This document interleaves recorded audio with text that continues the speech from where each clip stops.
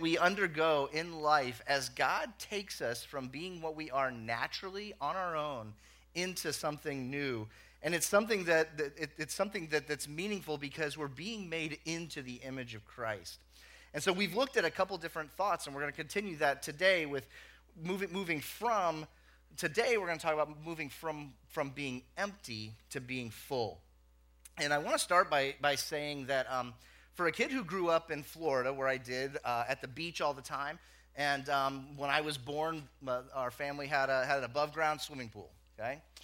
For a kid that grew up with those conditions, I was very slow to come around to swimming. I was really afraid of the water. I didn't like it. There's a story around my household, around my family, that my sisters were out in the yard with me, and I jumped in the pool, and I was at the bottom of the pool, and they had to rescue me. I have no memory of this. If it happened, if it's not legend, I was tiny. But perhaps it triggered something in my brain. But I went years and years before I would just willingly get in the water. So much so that actually the school that I went to we had a pool on campus, and swimming was a part of our physical education curriculum. And when I knew it was coming, I would play sick every day. Every day I would play sick. And my teachers began to catch on to the fact that when it was kickball day in second grade, Tommy felt fine. But when it was time to head to the pool, I had a tummy ache or something was wrong with me. I just didn't like it. And as I began to get into it, or began to my family sort of forced it upon me. You can't go through life without learning to swim, particularly given a household that has a swimming pool. And so, I did what many kids do. And I hung out on the side, and I made sure that if I was in the water, my feet could touch the bottom. And that's where sort of we were comfortable in the shallow end, okay? And but over time, I began to experience the fun and the joy of being able to swim. I became a pretty good swimmer. I learned to do it. I overcame that fear. And I found that there was a lot more fun to be had in the deep end of the pool. Okay? And I say all of this just as a way to say that this morning, I think there's an awful lot of us, and I think there's an awful lot of pressure for us culturally to stay in the shallow end of the pool. I think that we have voices all the time that as soon as life begins to get a little bit deeper, as soon as we begin to ask questions that go beyond, maybe knee deep, there's voices that start to say, hey, I'm not sure you really want to go there. There's voices that as it gets up to our waistline, we start to, feel like the frigidness of it and start to retreat a little bit. And then certainly when it gets to the point where our feet can't touch the bottom, for many of us, we begin to panic in the deeper questions of life. But I don't want to apologize today for this. We're going to talk about some of life's most important questions. And we're going to do it because the scriptures are plain, not just on the fact that these questions exist, but they invite us to think about them and to ruminate on them and to really spend time in the deep end of the pool with things that matter a great deal. And whether we acknowledge the importance of these questions, it doesn't at all mean that the questions are any less important. It doesn't diminish their importance by simply ignoring them. And so today we're going to talk about questions that deal with life and its meaning. Why are we here? To what end do we exist? And there's a lot of different answers to that. People answer it in different ways, and we know that. But how do we know that life isn't just a string of empty or meaningless occasions across our life? So I want to there's a lot of different answers. I just want to look at some of these. Stephen Jay Gould, philosopher, said that we may yearn for a higher answer, but none exists. This explanation, though superficially troubling, if not terrifying, is ultimately liberating and exhilarating. So this guy says that the idea that there is no meaning is actually exhilarating. That's a strange thought. He says we cannot read the meaning of life passively in the facts of nature, like we can't just look at nature and figure it out. We must construct answers ourselves. We are getting to an answer for him on the meaning of life. From our own wisdom and ethical sense, there's no other way. This is a humanist, right, who says that the answers to the deepest questions of life are just simply found in yourself, in your own sense of these things. Garrison Keillor, the host of Prairie Home Companion and NPR hero, said that gentleness is everywhere in daily life, a sign that faith rules through ordinary things. Even in a time of elephantine, we don't use that word enough, do we?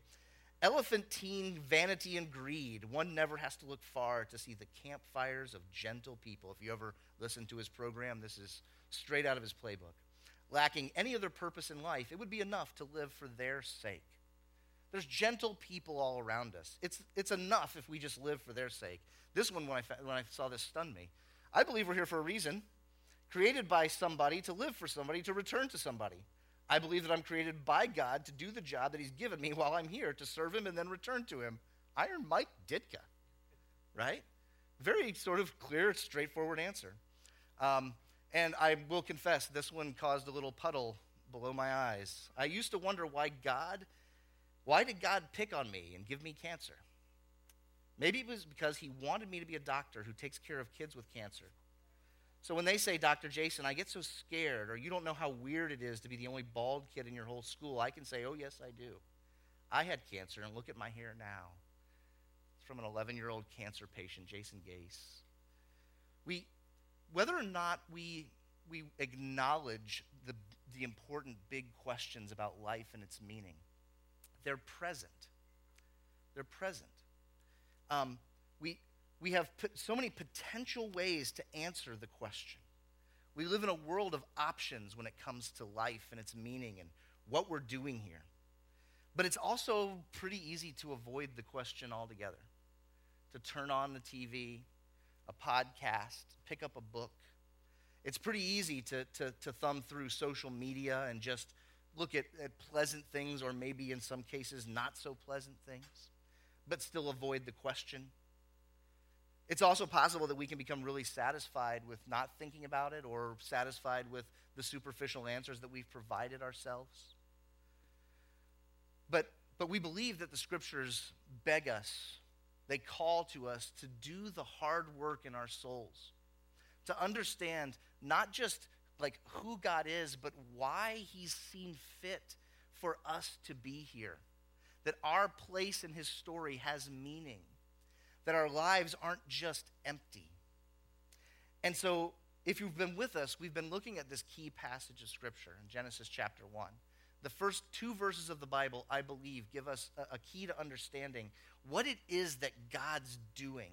When it says in verse 1, in the beginning God created the heavens and the earth was formless and empty. Darkness was over the surface of the deep, and the Spirit of God was hovering over the waters. You see, in Genesis chapter 1, we hear God created everything that is. In Genesis chapter 1, verse 2, we find out that there are these conditions that exist. Before the rest of God's work in Genesis chapter 1, we see these things. And we looked a couple weeks ago at the fact that before God went to work, it was dark. And the very first thing God did in the rest of creation was that he said, let there be light. He brought light to the darkness.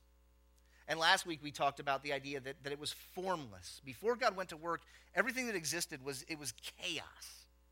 And what God did with the chaos was he put order to it. And today we're going to look at that third condition. That third condition. That it says it was empty. It was empty. Now, it's physically impossible for something to be chaotic. There's stuff there, but also empty. If it's empty, there's nothing there to be chaotic. And so I really believe that this idea of the emptiness here in chapter 1, verse 2 of Genesis is that it was there, but it didn't have its purpose. It didn't have its meaning. It wasn't in its proper place. It wasn't fulfilling its function. And so, if you've been with us, you've seen this, but I want to continue to look at this, that those conditions were negatives. The darkness, the chaos, and the emptiness were negatives. And what God does in the rest of Genesis chapter 1 is he does something about those conditions. You see this? He brings light and dark. He separates light and dark, and he separates the water above and below, and he gathers the dry land those days. He forms the chaos. He takes the chaos and he makes order out of it. And then the remainder of the creation story tells us that he, in those places where he had formed, he filled. He put the sun, the moon, and the stars in the space of the light. He put fish in the water below and birds in the water above in the atmosphere. He filled the land with land animals and with humans, and he did all of that, and then it says, and that work was good. It was really good. The work that God did in forming and filling, it was good work. But it doesn't stop there. We saw this last week as well, but this is so critical. The end of the Genesis chapter 1, at the end of the creation story, it says that God, he created man and woman, but then it says God blessed them and said to them, be fruitful and multiply, and then look at this, fill the earth and subdue it. Have dominion over the fish of the sea and the birds of the heavens and over every living thing that moves on the earth. You see, what God did was he not only formed and filled himself, but then he made humans, people in his image, and said, being made in my image means that you now partner with me in the forming and the filling. You now fill. You now do this work. And that's where we're going to spend our time the rest of the morning. What does that mean? What does it mean to be a filler? What does it mean to have a purpose? To not give in to the emptiness of life, because it's tempting. It's tempting to throw my hands in the air and say it doesn't have a purpose. It doesn't make sense. I can't make heads or tails of it, so I'm just going to pack it in. What else can I watch on TV? What other game can I play on my phone? Or what other product can I purchase that's somehow going to try and do something for me, to stir something in me, to hopefully give some sense of meaning to what's happening in my life? And this theme of filling, it becomes a dominant theme in the scriptures. Hundreds of times, literally hundreds of times in the scriptures, there is warning about being filled with the wrong things and encouragement to be filled with the right. Often in the scriptures, when it talks about things like greed, it talks about people who are full of greed. They're full of deceit, full of slander. That this word full became a way of saying that life is moving in a particular direction, and that direction doesn't end until it has total occupancy. And in reverse, we're told to be filled with the good things. We could spend the rest of the morning just reading passages that talk about this, but I want to hit a couple real quick here. In Colossians chapter 2, we just looked at this in our series in Colossians in the fall, if you've been with us. But in Colossians chapter 2, verse 8, it says, see to it that no one takes you captive by philosophy and empty deceit. It's easy to be deceived. It says, it's according to human tradition, according to the elemental spirits of this world, and not according to Christ. But look at this, verse 9.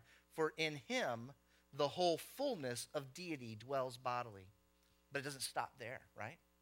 So Christ is the fullness of God. In verse 10 it says, you have been filled in him, who is the head of all rule and authority. Do you get this? Our life in Christ is not meant to be a life of emptiness. It's a life of fullness. It's a life that's full. Ephesians chapter 1 says it this way. Paul as well writes here to the church in Ephesus, and he's just finished. We have to, for the sake of time, to summarize this. He's just celebrated who Christ is in a prayer for the church in Ephesus. And in verse 19, he picks up and says, the immeasurable greatness of God's power towards us who believe, according to the working of his great might. He's basically saying that everything that exists, all that's ever happened, he starts this passage in creation and says, it's all been God's work.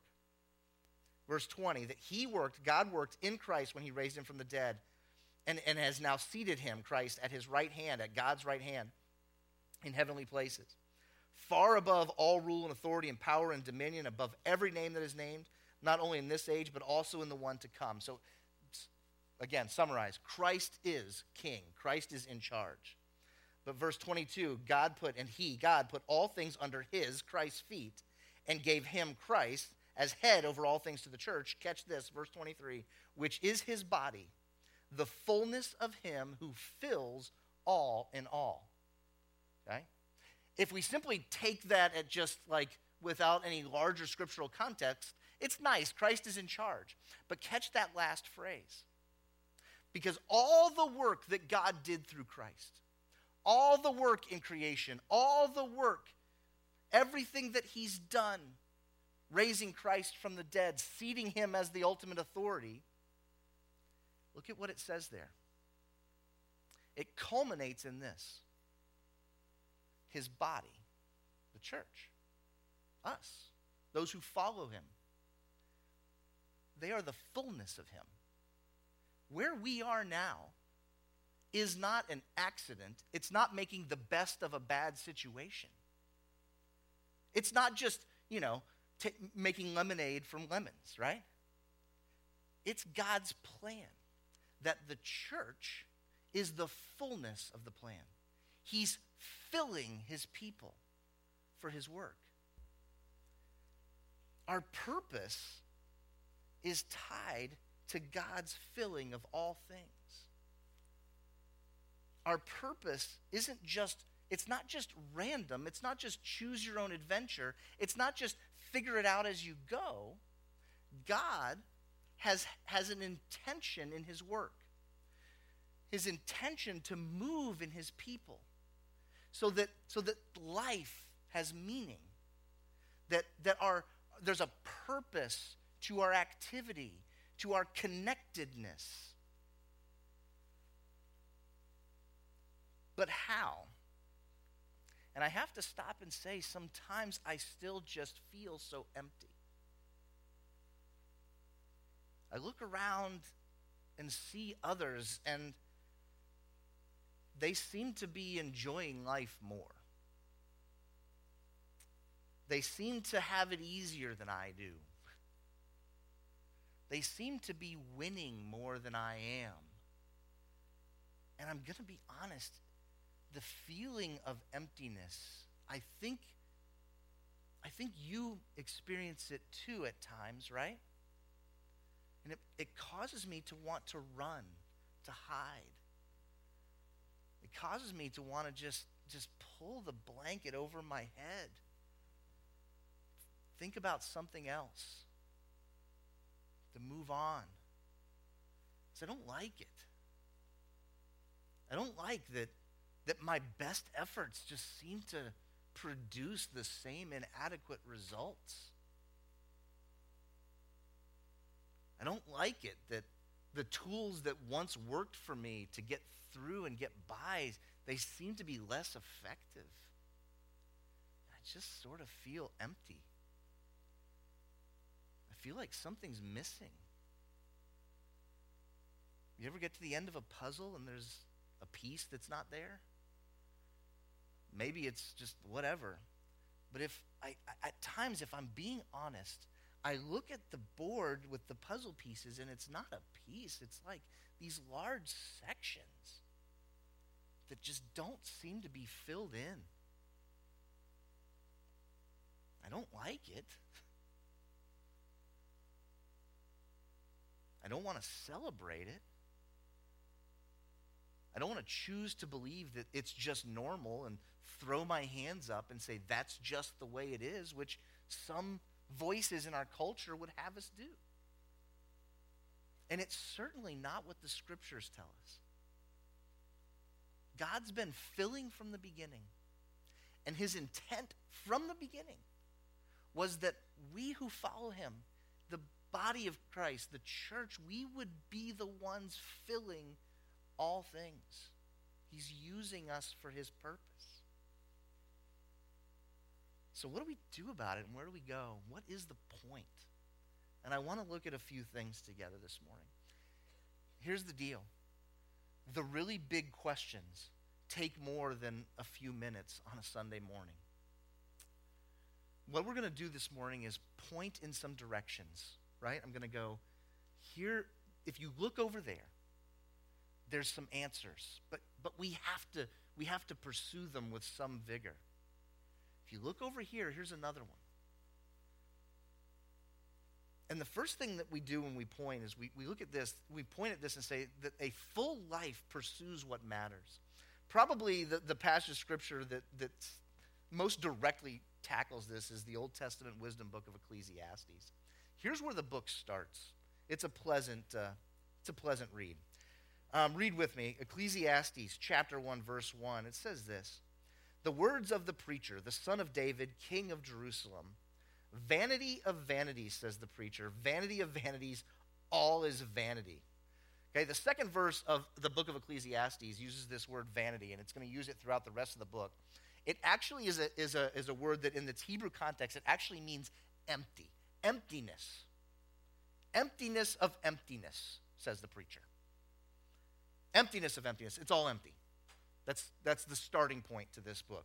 It's uplifting, I promise. Verse 3. "What does man gain by all the toil at which he toils or works under the sun? A generation goes and a generation comes, but the earth remains forever." Do you ever get that feeling? That feeling that, like, what becomes of everything that I'm doing here? Is there anything more to it than just my momentary, what I get out of it? Or the author of Ecclesiastes felt this. Verse 5, "The sun rises, the sun goes down, and hastens to the place where it rises. The wind blows to the south and goes around to the north. Around and around goes the wind, and on its circuits the wind returns. All streams run to the sea, but the sea is not full. To the place where the streams flow, there they flow again." You ever get that feeling of like I'm living on Groundhog Day? Like, it just, like, doggone it. Am I getting anywhere? I show back up on Monday, and it's the same problems I left on Friday, except maybe bigger, more of them. I go home, and it just seems like the messes that were left are just still there. And I don't have any more desire to do anything about them today than I did yesterday. It just seems like I'm in the hamster wheel. Do you ever feel that? I think you do.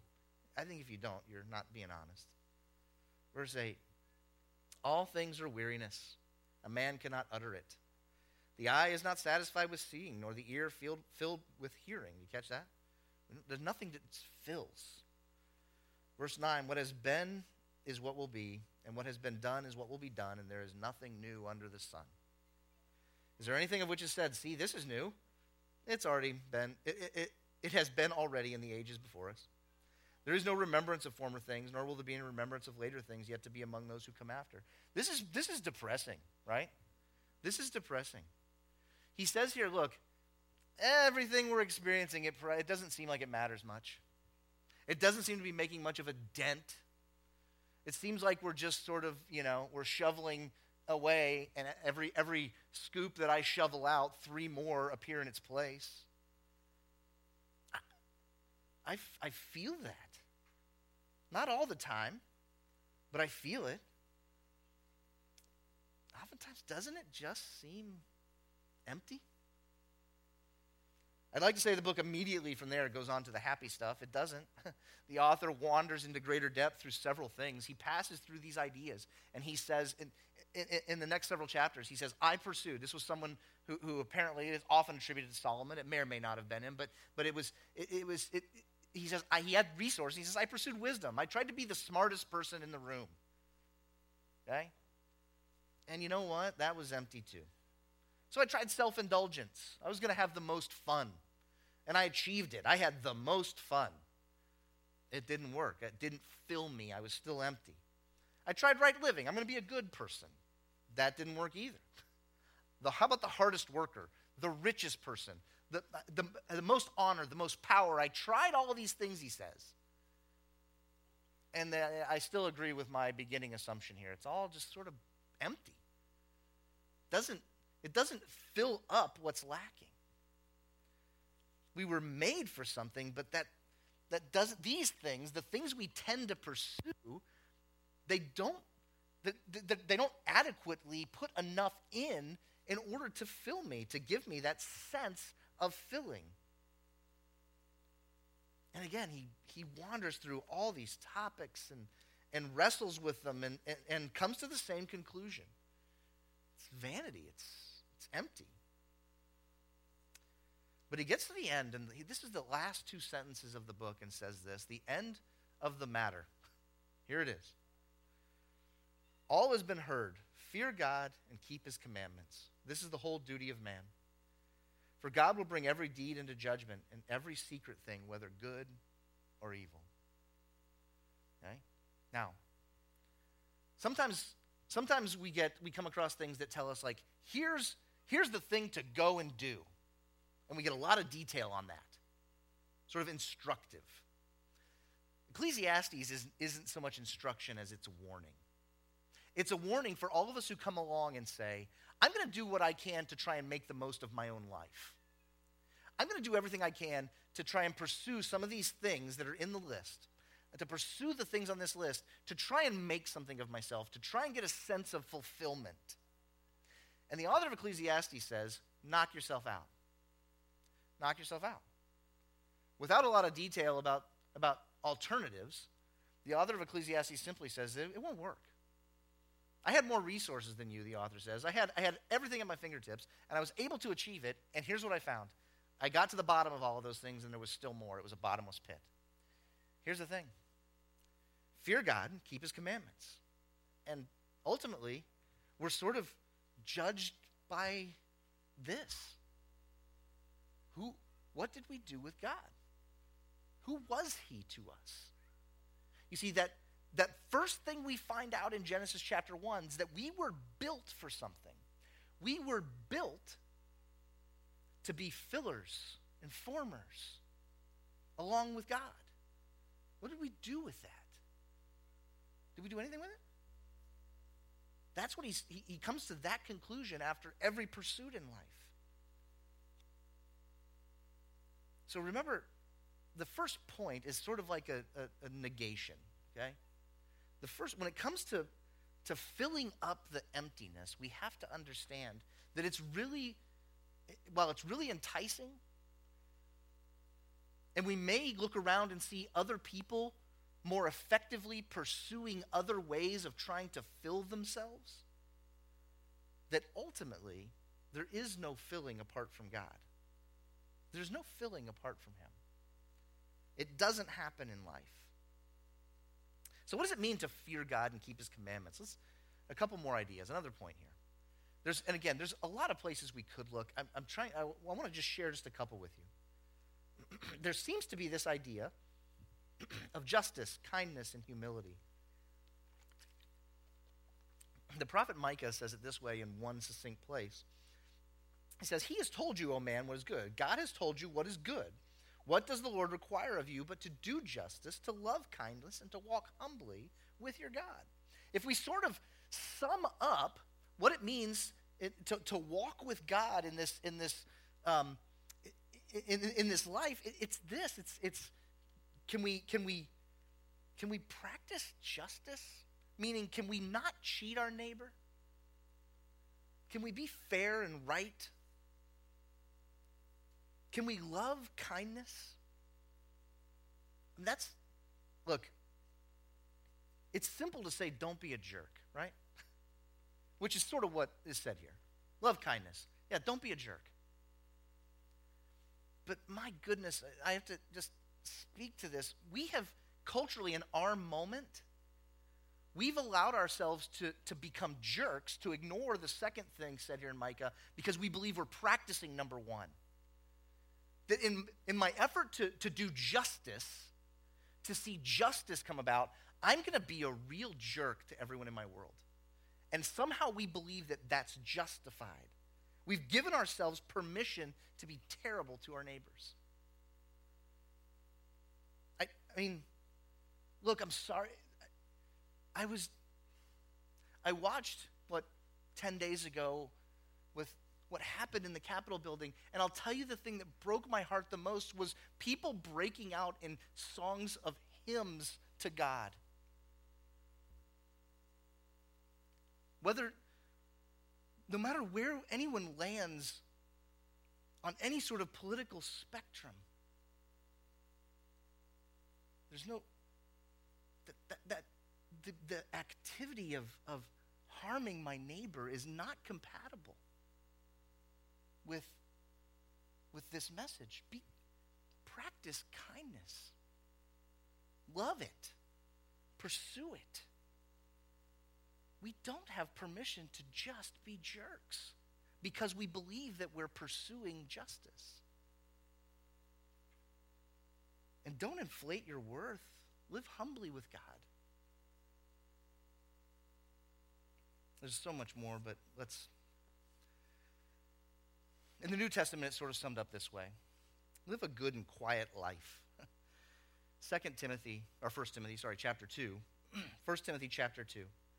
Paul, again, that we looked at earlier, he writes this. He says, first of all, then, I urge that supplications, that's requests, prayers, intercessions, or just on behalf of requests on behalf of others, and thanksgiving be made for all people, for kings and all who are in high positions. But look at this, that we may lead a peaceful and quiet life, godly and dignified in every way. Notice what he says here, verse 3. This is good, and it's pleasing in the sight of God, our Savior, who desires all people to be saved and to come to the knowledge of the truth. There's an action in this, and he says something that I'm not sure we believe. I'm not sure that I'm not sure I believe it. Pray for others, especially those in charge. Especially those in charge.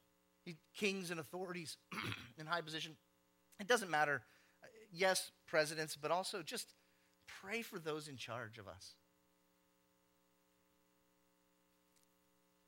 For this reason, this is so fascinating to me. We make that prayer so that we can lead a quiet life. We can lead quiet lives. I have to confess, my flesh doesn't want a quiet life, doggone it, I'm convinced that my voice has to be heard.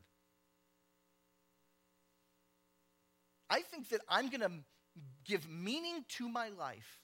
I'm going to fill up what makes me empty by my influence, by enacting change, by being an agent of change. I think in so many ways we're just convinced that the goal of life is to make my voice heard. I think that's a cultural slogan that I think many of us have just adopted.